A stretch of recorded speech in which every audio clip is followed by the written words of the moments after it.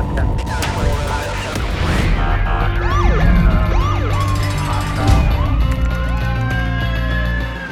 to be a street cop. All right, it's been a few days. Had a busy weekend, but I'm back on here to talk about one case that came out May 1st, 2017, just recently, and it's addressing protective sweeps on motor vehicle stops of a motor vehicle.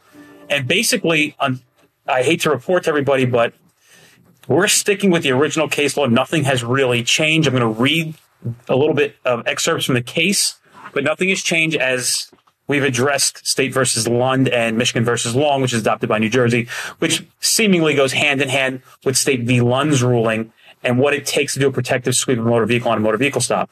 Now, basically, I'm going to read to you the case a little bit here. I took some notes, highlighted some stuff that I thought was important to give you guys. And again, this came out May 1st. After observing a traffic pattern he considered unsafe in an area associated with drug activity, officer, it's CECI, I'm guessing it's Chechi, conducted a motor vehicle stop. Basically, what happens is he stops this car. There's 4 people in the car. I asked the driver for his license. He misidentifies himself and says that his license was suspended. All right. Then he provides the registration insurance, blah, blah, blah. Officer Chechi was advised by the dispatcher, defendant, and Henderson each had an outstanding warrant, and the defendant was known to carry weapons. Now, at this point, Officer Chechi and the knowledge of these people are now known to have weapons. This may have given enough reason to Terry frisk this car or a protective frisk for weapons in the car. But what happens is they end up taking everybody out of the car, handcuffing them, and calling for 3 other officers and a sergeant to arrive on the scene. So you have an officer, 3 guys, and handcuffed defendants. Does it look like at any point these people are going to be able to reach back into the car and now find a gun? And the answer is that no, they've controlled the situation. So I'm going to skip ahead a little bit here and just talk about what the court said. It said, although the circumstances gave rise to a reasonable suspicion that there was a weapon in the vehicle, the 5 officers' swift and coordinated action eliminated the risk of any of the 4 occupants would gain immediate access to the weapon.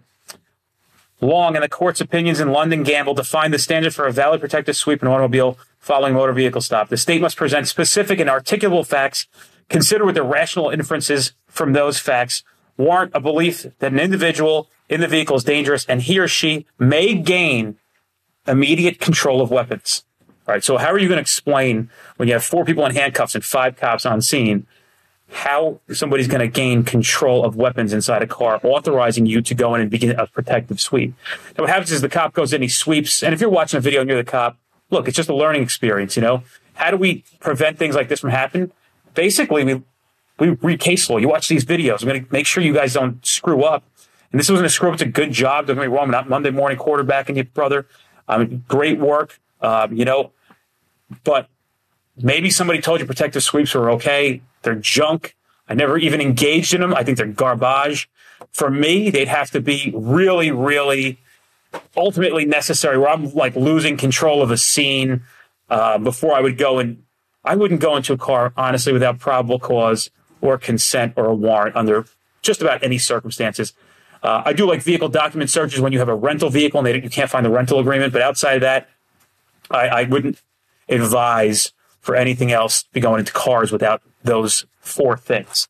But anyway, here's what happens. The protective sweep exception in the automobile setting does not turn solely on the potential presence of a weapon in a vehicle. Instead, it addresses the immediate danger to police when a driver or passenger will be permitted to access to a vehicle that may contain a weapon or may be in a position to evade or overpower the officers at the scene. Standard governs this appeal. All right, so, and it says here, there's no doubt Officer Cece's concerns that the defendant Henderson could be armed were justified, but Officer Cece or Chechi addressed that potential danger when prompt and affectionate action was taken while the officers were arriving on the scene. So what does that mean?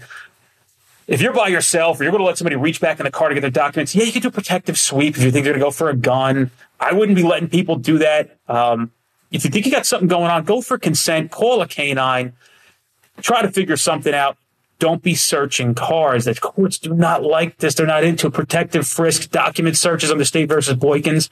You know, we talk about this. You're going into a car to do a document search, and you got a friggin' MDT that tells you who owns the vehicle. I mean, I've seen it in court. I've seen it happen. Not that I'm at every court, but I've been taught. I've read the transcripts. Okay, officer, you went in the vehicle to look for a registration card to figure out who owned the vehicle. Correct? Do you have an MDT in your car? Yeah, I do. You see where this is going? It's not going to work out.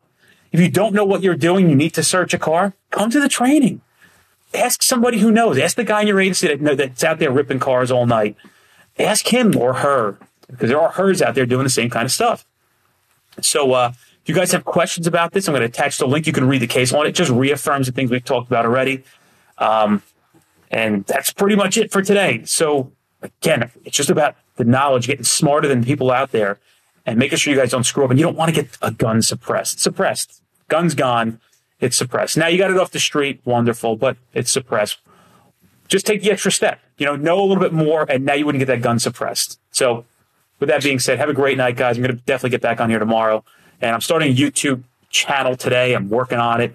And I'm going to be doing more on Instagram as well. So if your friends who are not on Facebook or want to check things out on YouTube, I will be doing YouTube videos and street cop training. See yous.